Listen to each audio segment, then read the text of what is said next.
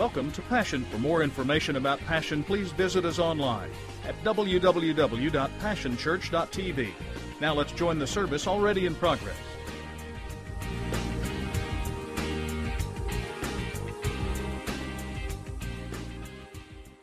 Be a lady tonight. Luck be a lady tonight. Luck if you've ever been a lady to begin with. Luck be a lady tonight. Luck be a lady.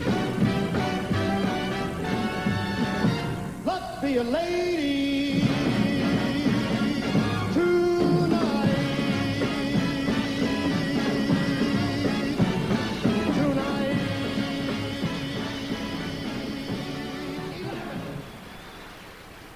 All right, is there anybody in here who does not know who that is? Come on, Brooklyn, do you know who that is? Who? It was Frank somebody, is that what you said? Okay, Frank Sinatra. She's close. I'm proud of Good job, Brooklyn. I didn't think there was any way in the world. Well, some of y'all about had a religious experience when I played that. I'd like to have a stage like that with, okay, anyway. Well, fortune cookies, horseshoes, four-leaf clovers, rabbit's feet.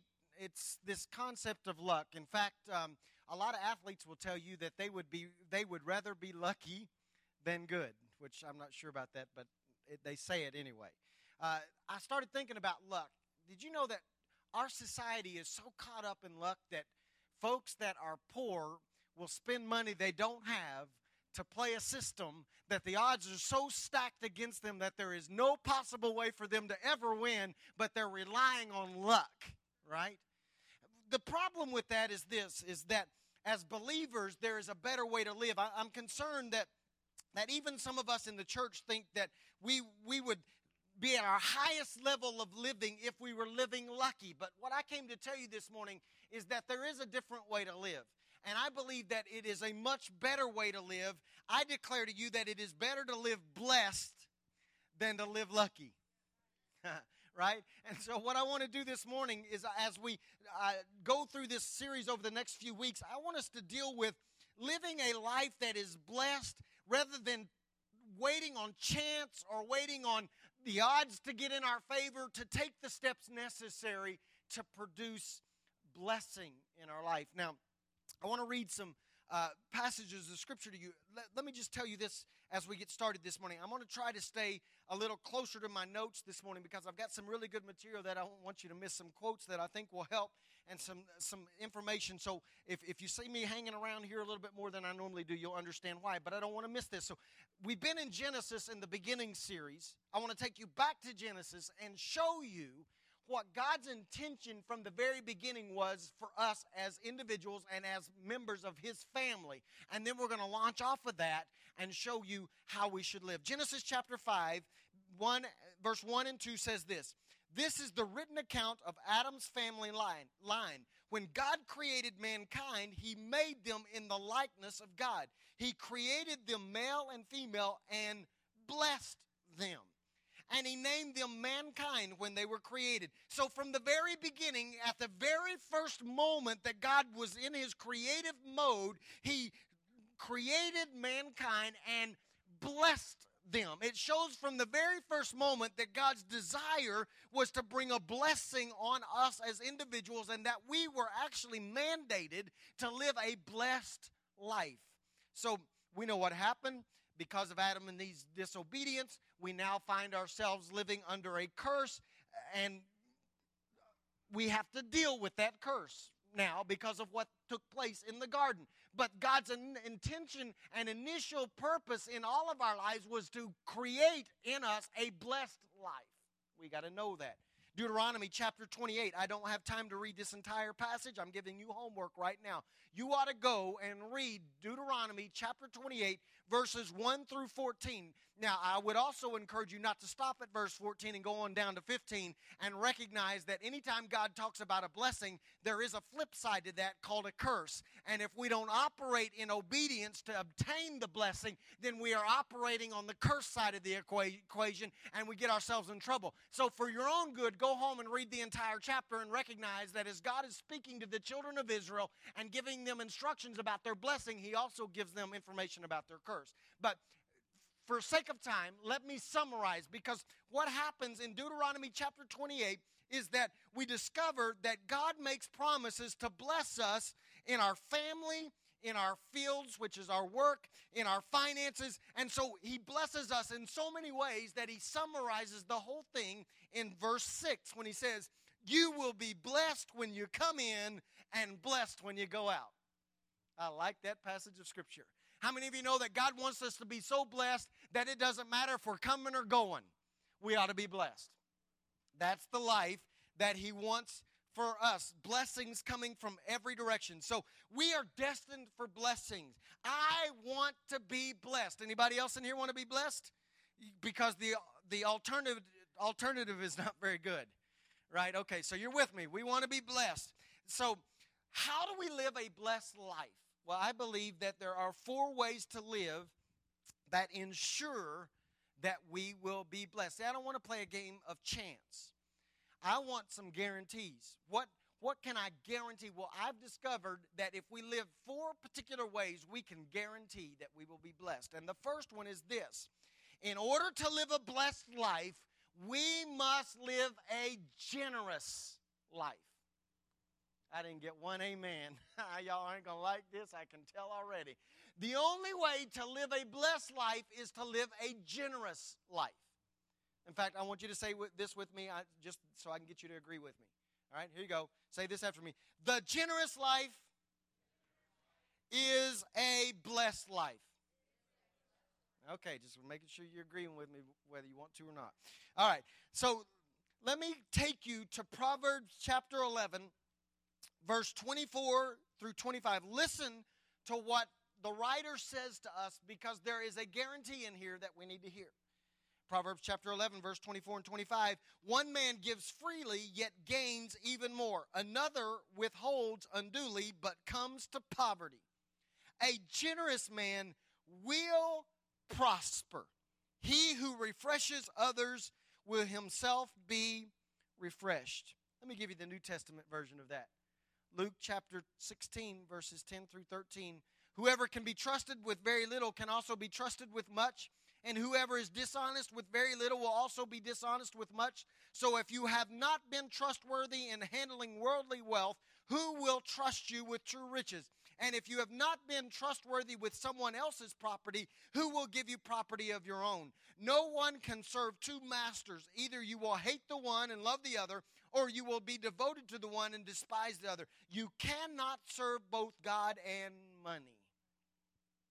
So it's extremely clear from God's word that in order to live a blessed life, you must also live a generous life. In fact, I want to say it like this to you this morning. Generosity is a cornerstone in having a blessed life, because the presence of, or the lack of, generosity in our lives gives us a very clear peek into our soul, our spiritual condition, and our life. Okay, I'm getting ready to make a statement that's going to blow some of your minds. And you're going to have to stop and think about it just a moment, and I'm going to give you that opportunity, because on the surface level, what I'm getting ready to say is going to strike some of you as either really harsh or really wrong. But I think I can prove it to you. Here it is. Are you ready? Here's a couple things I want to tell you about generosity this morning. The first one is this. Without generosity, you cannot become spiritually mature.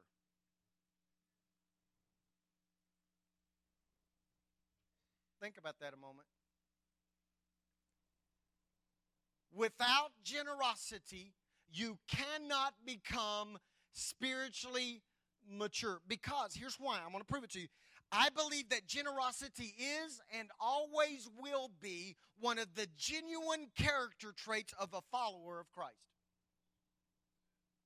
Now, what we've done over the course of at least my lifetime is we have changed the standards of measure for maturity.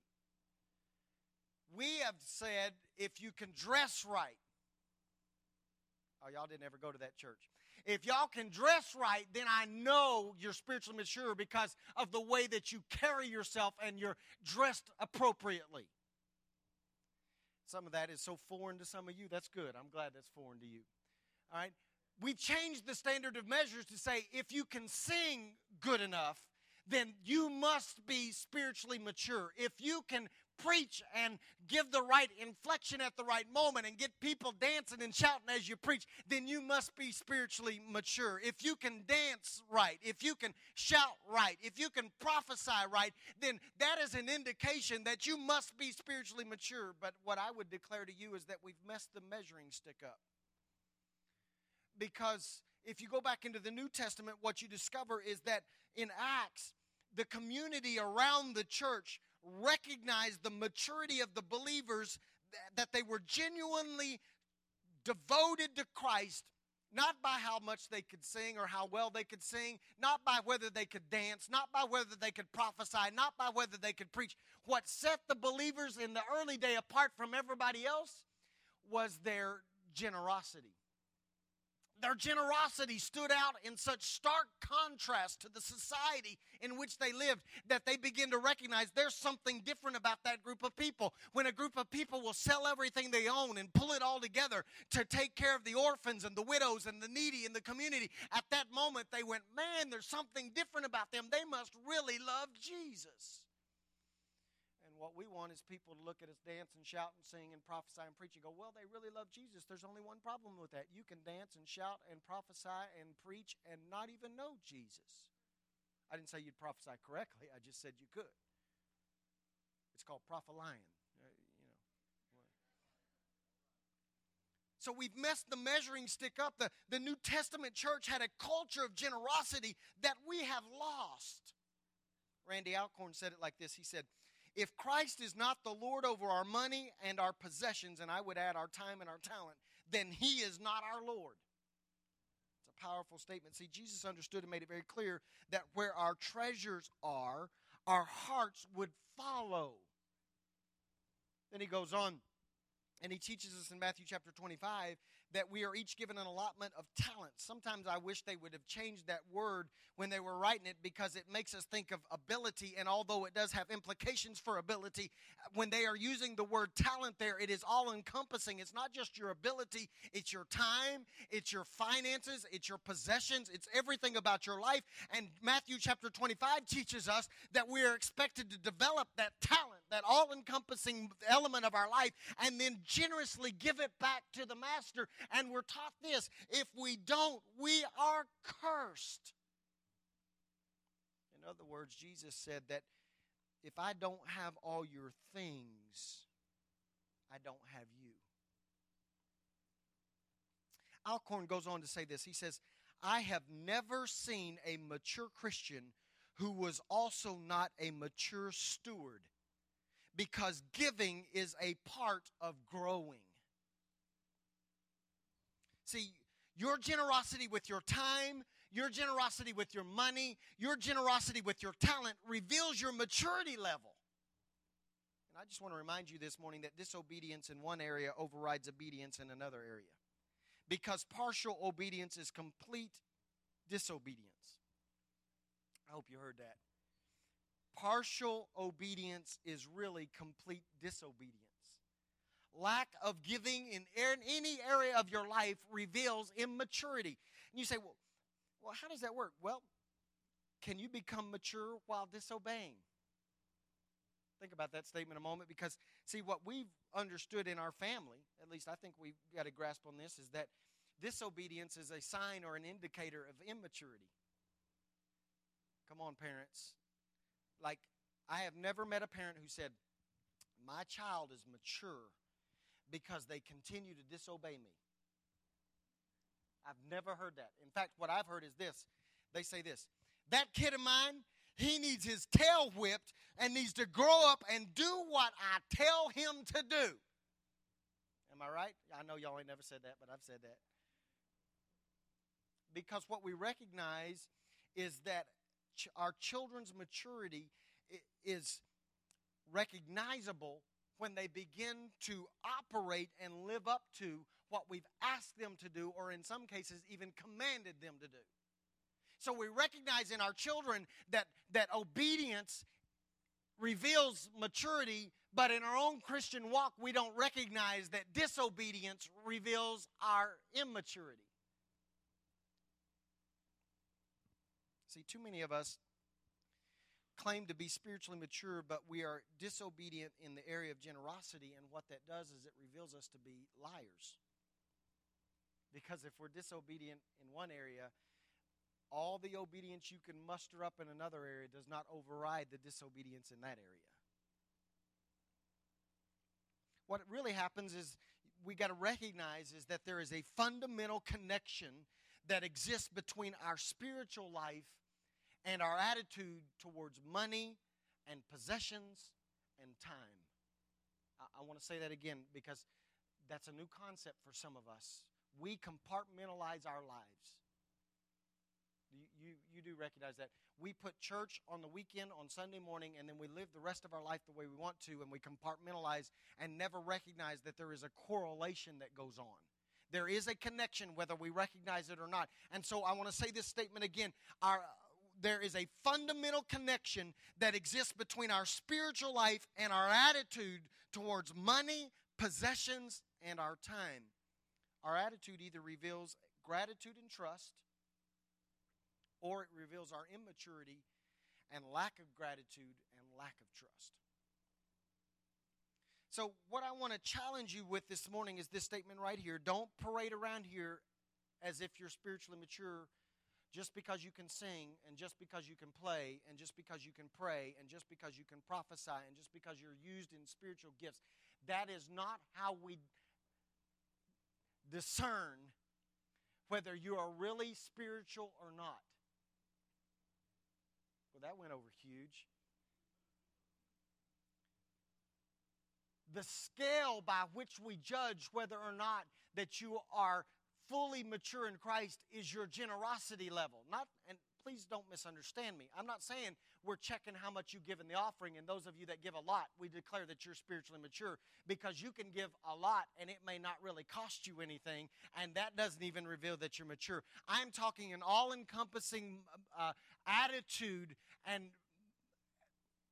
spirit, mode of operation of generosity that has implications for every area of your life. I want to ask you a question this morning. Have you ever met a stingy, mature believer? And my answer is no.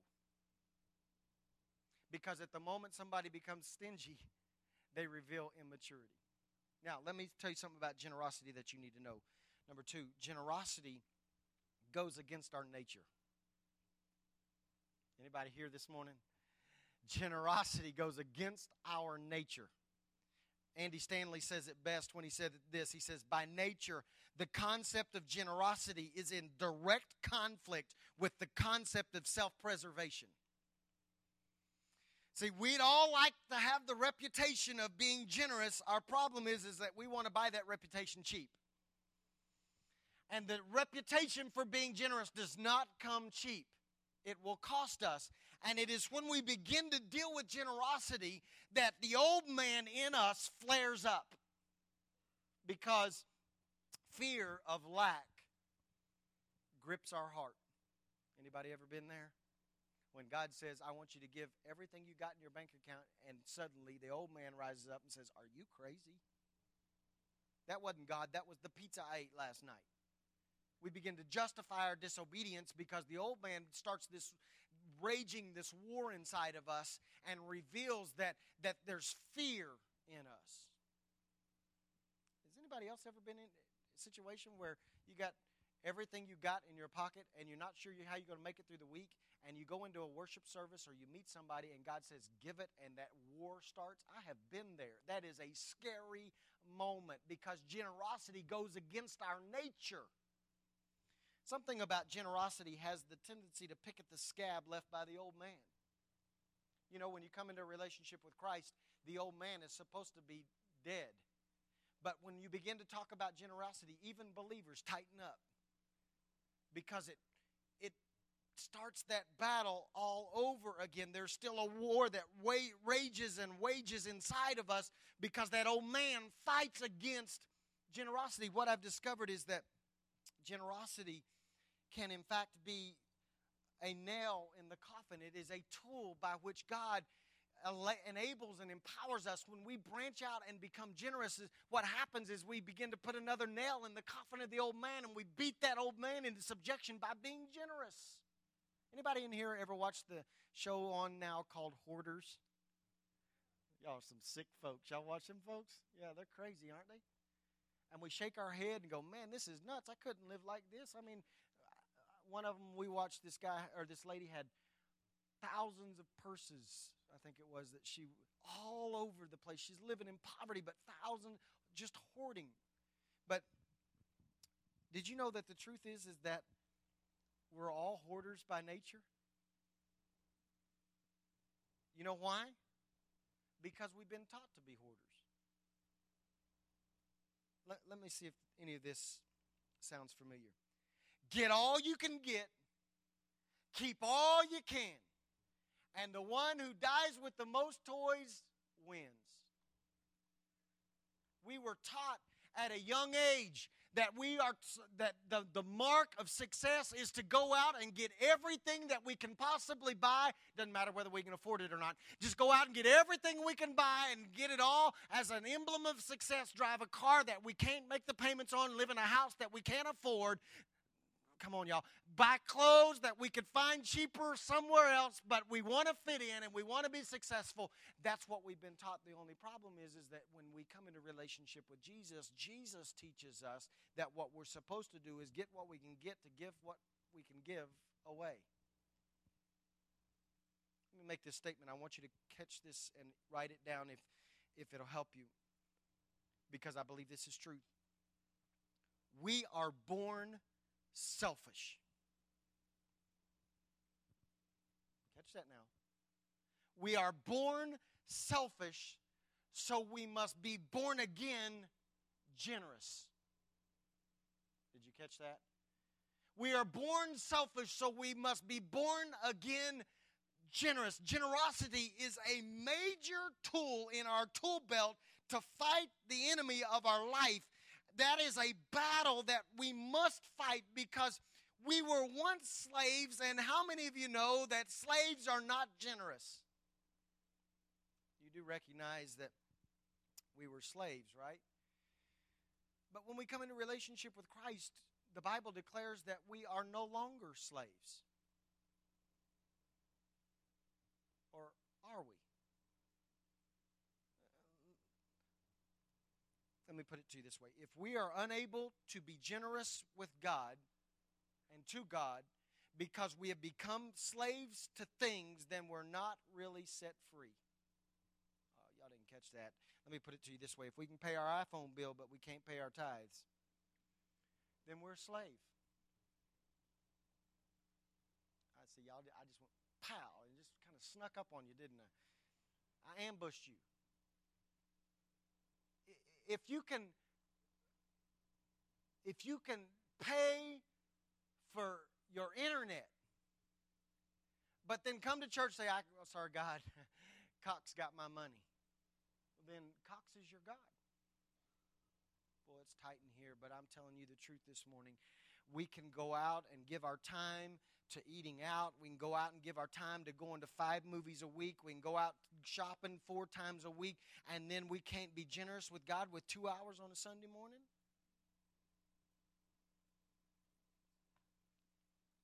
Who are you serving? See, I've discovered this, is that if I am dishonoring God in order to maintain a lifestyle that I cannot afford, then I am not living the life of a disciple but of a slave. And I have become a slave to the things that dictate how I use my money and how I use my time. Gordon MacDonald says this. He says, generous giving is not about doling out extra amounts of money. It is about reorienting reorienting the human heart in the direction of Christ so that we become transmitters of the same affection and care that Christ modeled in his time here. The only way that we reorient our heart with all of the things that we're told by society about get what you can get, keep what you can get, never give anything away, the only way that we can reorient our heart in the direction of Christ is to become generous. So if anybody should have a handle on generosity, if anybody on the planet now, walking on the planet right now, should have a handle on generosity, surely it should be believers. Then my question to you is, why is it that religious folks have the hardest time being generous? Explain that to me. Well, you say, that's not true. Yeah, it is. Go ask the waitress who doesn't want to wait on Christians on Sunday because they recognize, anybody been there? I've been there. I would rather wait on a non-Christian because a non-Christian will pay the 15%, but the Christian won't pay the 10%, so they're certainly not going to pay the 15%. Because what they do is go, well, if I can't give God 10%, I ain't going to give them 15%. And we justify the lack of generosity. And those of us that call ourselves by the name of the one that we say we're devoted to, Christians, should be the ones that are more generous than anybody. All you got to do is go back into the New Testament and read the story of Mary. The Bible declares that Mary comes in from a great distance to Jesus, and she finally gets to him, and she takes costly perfume. The Bible declares that it is a year's salary. Go think about that a moment. Everything that you're going to make before taxes in 2011. For some of you, that's $5,000. For some of you, that's $100,000, $200,000. We got a millionaire in here, don't we? I think. Oh, maybe not. Okay. But somebody want to claim that blessing? But anyway, whatever that scope of income for you is, think about that for a moment.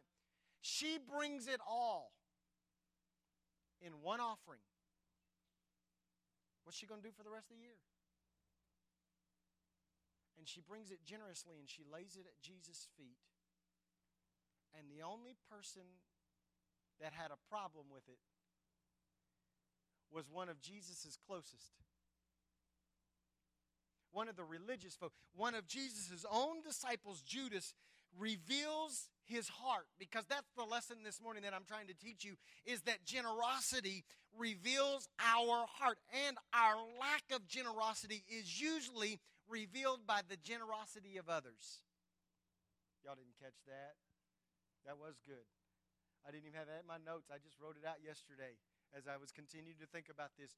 Our lack of generosity is usually revealed by the generosity of others. Because when somebody else steps out in faith and is generous and gives everything they have, we look at them and we wag our finger and say, they're crazy.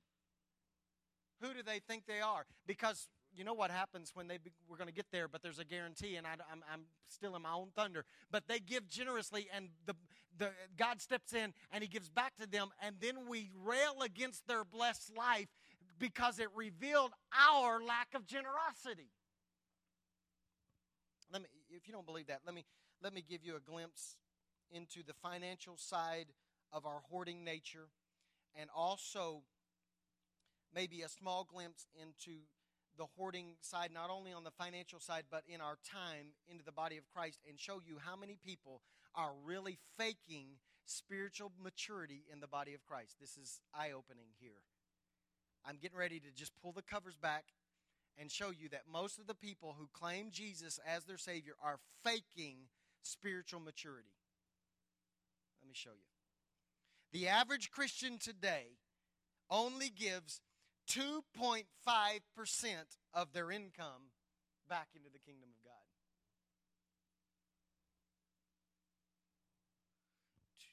10% minus 2. What's wrong with that equation? Did you know that in the United States, in 2007, this figure blows my mind. Please listen to this carefully. In 2007, in the United States of America, which we would claim is the most Christianized nation on the planet of Earth, only 9% of all born-again adults gave 10% of their income. That means 91% are out there faking it, claiming blessings that they're not going to get because disobedience overrides obedience in other areas. How about this? The last study that was done that I'm aware of on how we use our time was done in 2003. It revealed that only 21% of American Christians volunteered any time at church in a given week.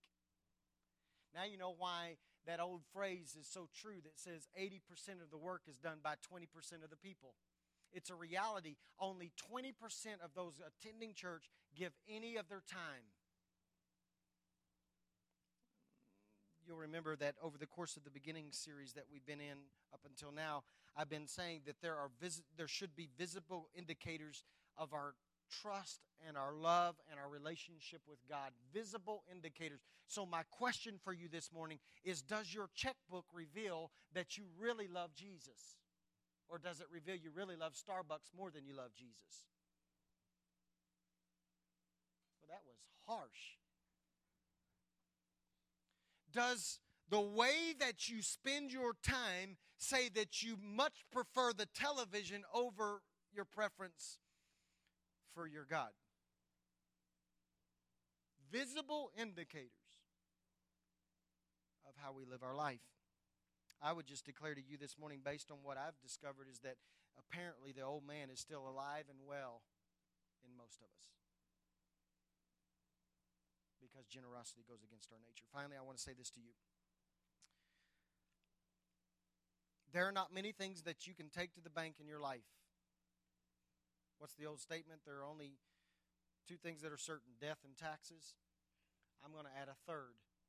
I think I can prove it to you. I'm a living testimony of this. Our family is a living testimony of this. And many of you in this room have tried this and discovered that this is true, what I'm getting ready to say. And that is this: generosity is met with guaranteed generosity. See, the Bible declares that God cannot lie. He has to honor His word. You don't even have to pray for Him to fulfill His word, because He's obligated to fulfill His word.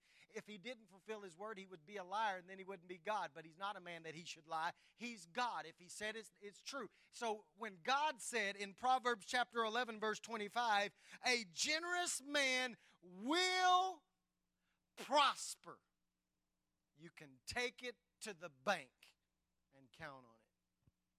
See, I want you to be blessed. As much as I want to be blessed, I want you to be blessed too.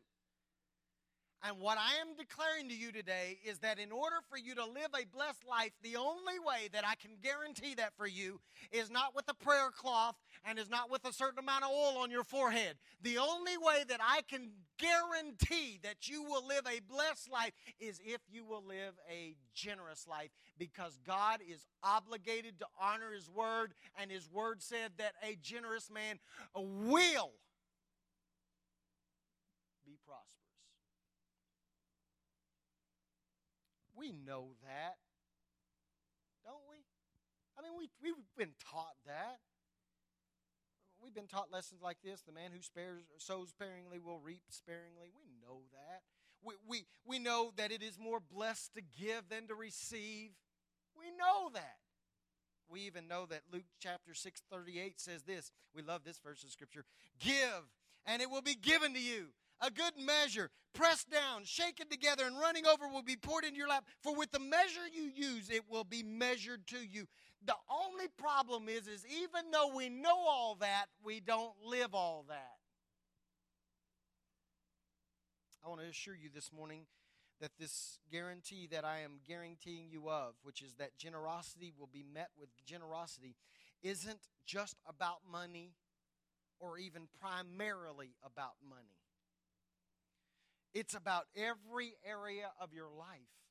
Let me break it down for you just briefly. If you are generous in judgment, then you will receive generosity when you're judged. With the same measure you judge, you will be judged. If you are generous in service, then you will receive generosity in service. It's unbelievable that when you actually are generous with your time towards the Lord, somehow, some way, somebody else, it's just like this circle, something comes back to you. Somebody else comes along and serves you. Ever seen that happen? It's guaranteed. It's guaranteed that if you're generous in forgiveness, y'all know how to do this. If you're generous in trust, if you're generous in respect, in any area of your life, when you're generous, you're met with guaranteed generosity. And if we skew the shaken together part and the running over part and make it only about or primarily about money, then we've messed up, because that's not just about your finances, that's about every aspect of your life. But I do want you to notice the progression or the order of that guarantee, because most of us want God to do His part. You know what His part is, right? The shaken together, running over. Man, I've heard people claim that. Shake it together and let it run over, God. I claim that blessing on my life. The only problem is we missed the progression, because the progression was that give and it shall be given. So the progression is that in order to get the guarantee, we got to take the first step and give, and then God mixes in His aspect, and God multiplies what we give. Jesus didn't feed the 5,000 and then the little boy gave Him the lunch. The little boy gave Him the lunch first. He blessed it, He multiplied, and He spread it out, and it came back multiplied. That's how it works. Too many of us are waiting on God to do His part, and we won't do our part. Give, and it shall be given. Now, I'm almost done. But let me teach you something about money, because how many of you know most of us spend our time thinking about money? Right? How am I going to get it? What am I going to do with it when I get it? What am I going to do if I don't get it? Right? Anybody had any of those thoughts this week? Okay, let me teach you some things about money then. I just want to publicly declare, I've told you this before, but I want to make sure you understand our position here. I believe that the tithe is extremely important to you living a blessed life. According to Malachi chapter 3, one of the things that breaks the curse off of your life and off of your finances is the tithe. I just want to clear this up. It's really hard to live blessed when you're living cursed. A lot of us keep asking God, please bless me, bless me, bless me, but we live and intentionally live and willingly live under a cursed lifestyle, and then God can't override the curse on your life because He's obligated to fulfill His word, and if you're not obeying His word, then you're living under a curse that God places on you, and He's not going to take it off of you until you do the right things. And according to Malachi chapter 3, one of the things that removes the curse off of our life is the tithe. Now, let me clear this up for you very clearly. I've never told you what I'm getting ready to tell you, but I want you to understand this so that we don't count ourselves further along in the spiritual walk than we really are. Okay, I'm getting ready to help somebody. Tithe isn't really giving. It's returning.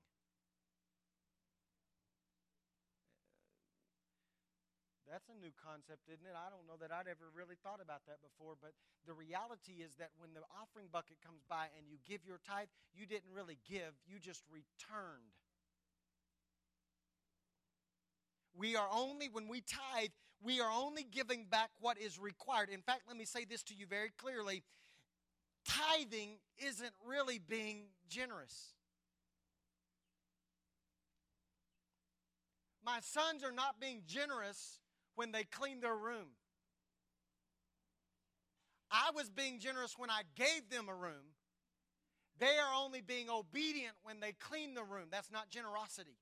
Generosity is when my kids on their own volition come back into my house, clean their room, and clean some other room. See, we become generous when we step past what is expected or required and move into what is unexpected. I say that to you because I want you to be blessed. And the Bible declares that generosity is always met with guaranteed generosity. We've gotten it wrong in the body of Christ, I believe, where we've taught people just tithe and you'll be blessed. There is a curse that is broken off your life, but I want you to move beyond just being uncursed. I want you to move into the level of blessing. And according to Malachi chapter 3, the first step is tithing. That is not being generous, that is returning. The second step, let me say it like this. The Bible declares in Malachi chapter 3 that the tithe opened the window, but what I'm saying to you is there is another level of giving, which is giving offerings that actually smashes the window. Because generosity is met with guaranteed generosity. So there is this first level of, I even hate to call it giving, of returning called tithes, that I hope all of you do so that the curse will come off your finances, so that you will now be positioned so you can go one step further, which is in the offerings. And at the moment you begin to give offerings, that which costs you something, then your generosity will be met with generosity. But then there's a third level of giving too, and that's painful offerings. Most of us never graduate to that level. One of the greatest painful offerings ever recorded in Scripture was the offering that the widow gave, because painful offering has nothing to do with dollar amount. It has everything to do with your heart. And at the moment that we step into that realm of giving, some of you have been there, some of you have not. Some of you need to get there, where you actually give to the place that it hurts. David said, I won't give anything that doesn't cost me something. He understood this, that at that moment when we reach that level of generosity, God responds. Let me clearly state this, give you one illustration or one reference resource, and then I'll be done. Please don't misunderstand me. Our giving does not purchase miracles, but it can restrict them, because God will not undo a curse that we willingly invite.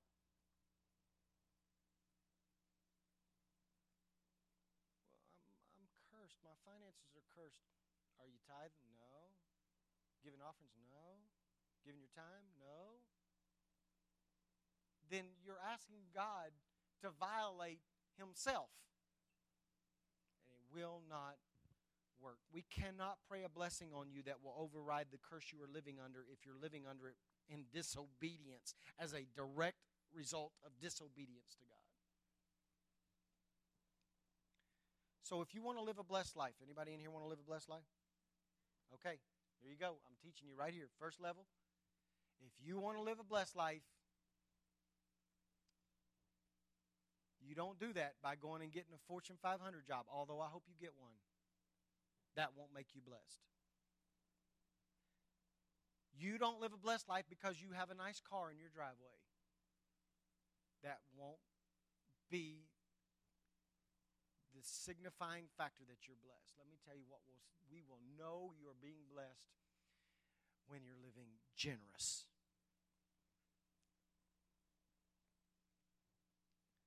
I read this book by a pastor in Texas. His name is Robert Morris. He's on TV. You ought to get that book, by the way. It's called The Blessed Life. He deals exclusively with finances in the book. It is a powerful book. It presents a very balanced, because most of the time when preachers preach about finances, I'm scared because they skew it to their own good most of the time. And we're dumb enough as sheep to follow, and they live in penthouses and whatever. His book is balanced. I wished I could say I understand his book completely, but I've not even gotten to that level. But you ought to read it. It's the story of how he and his wife began when they didn't have anything to be extremely generous, until today they give away 90% and live on 10%. Most of us don't like people like that, because it reveals our lack of generosity.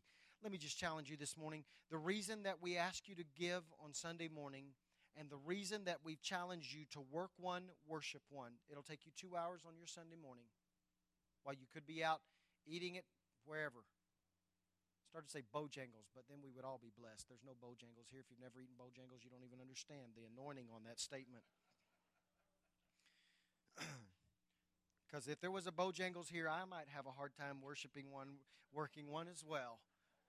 But I'm just being honest with you, because I would go get me a cinnamon. Oh, I'm going to do me a little dance right here. Y'all don't even know. But the reason that we challenge you to work one, worship one, and give up 2 hours of your life, hear me. We do that. We ask you to give. We ask you to serve. Not just for our good.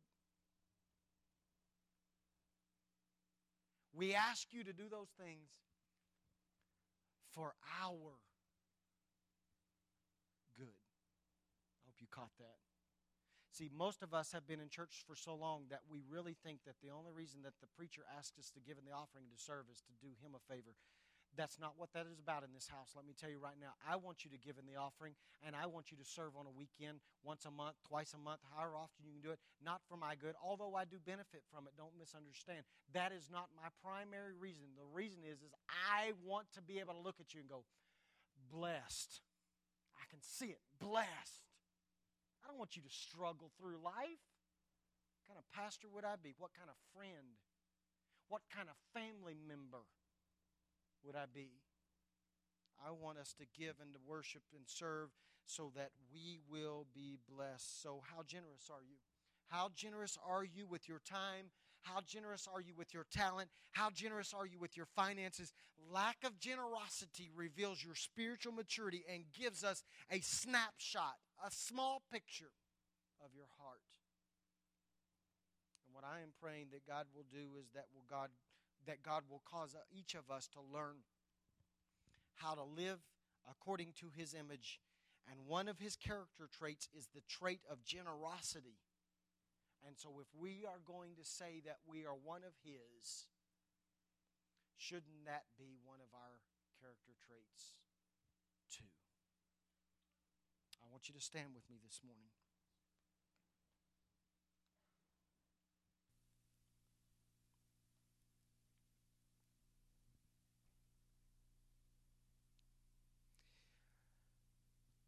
We had serious discussions when we first started in my living room with our core team about how we would do offerings around here. Anybody ever been in one of those offerings where if you don't give everything, you feel like dirt? Because, people can manipulate us, right? Have y'all ever noticed around here that we don't spend a whole lot of time on offering? Have y'all ever noticed how low-key it is? In fact, I guess the only way we could be any lower is to just put a bucket out in the lobby and on the way out, do what you can. We did that because we believe this. How you respond in your giving of your time and your finances and your talents, we don't have to twist your arm. If you want to be spiritually mature, and we're all on that journey, I hope, then what will happen is you will respond out of maturity.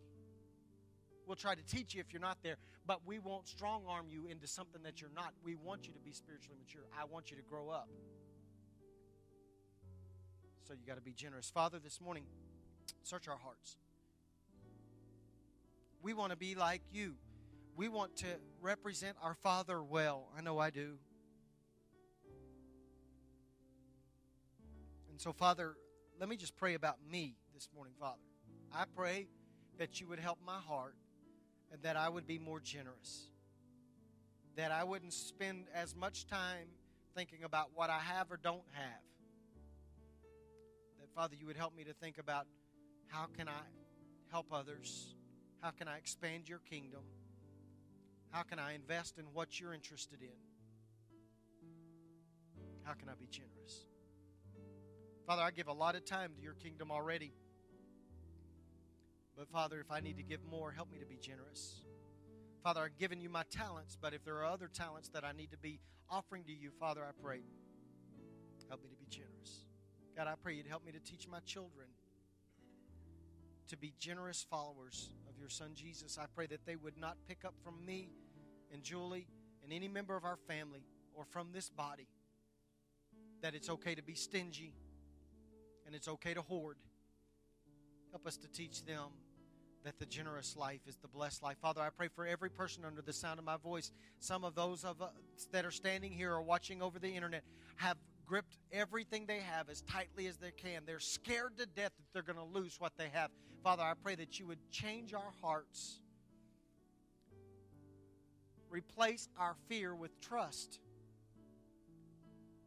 Father, if you've already blessed us in so many ways that we can't even seem to count our blessings, then Father, I pray that you would cause us to have a spirit of gratitude and we wouldn't expect even more because we're spoiled. Father, I pray that instead we would take every stock of everything that you've blessed us with and we would be so grateful that we would actually look for opportunities to give away what you've given us. God, I call us as a body to develop a spirit of generosity. Part and parcel with that, Father, that also calls us to have a spirit of faith, because there are going to come moments when we're going to have to step out in faith even when we don't have. And so, Father, as a body, I call us to that place, that level of living, back to the New Testament level, where we have enough faith to be generous, to care for one another, and to help one another when we're in need. God, I pray that you would challenge us to that and help us to live up to that. And Father, I pray that you would meet that mature way of living with guaranteed generosity. So Father, right now I speak a blessing over my folks today. Father, I pray you would bless them beyond measure. I pray they'd get the progression right and they would give first. But Father, I pray at the moment that they respond in a generous manner, that, Father, you would bless them beyond their wildest dreams, and they would turn and give it back, and you would bless them again. I pray that you would do that in Jesus' mighty name. Every head bowed, every eye closed. If you're here this morning and you don't know Jesus as your personal Savior, let me say this to you. God modeled great generosity, because while we were still sinners, He sent His Son Jesus, the greatest model of giving. He gave His own Son to die for you. And if you're here and you don't know Jesus as your Savior and you're not in relationship with Him, it's very simple. You just receive the gift, just as if you would receive a gift from a friend. He's given the greatest gift. If that's you, we want to pray for you intelligently. We will not embarrass you, but we do want to put some materials in your hand. If you don't know Jesus as your Savior, would you just raise your hand and pull it right back down so that we can pray for you this morning? Is there one? We'll wait just a moment. Father, we bless your name this morning. You've taught us to give. Now help us to give. And we'll live the blessed life in Jesus' name. And everybody said, amen. We're going to be generous to you this morning on your way out. Our greeters have a special little gift for you, just as a way of saying that we love you and we appreciate you. Plus, it'll help you remember what we talked about today. God bless you. Thank you for being here. Be blessed this week. It's been a privilege to have you join us for this time of ministry. To find more Passion resources or to make a donation online, visit www.passionchurch.tv. Remember, you can't live without passion.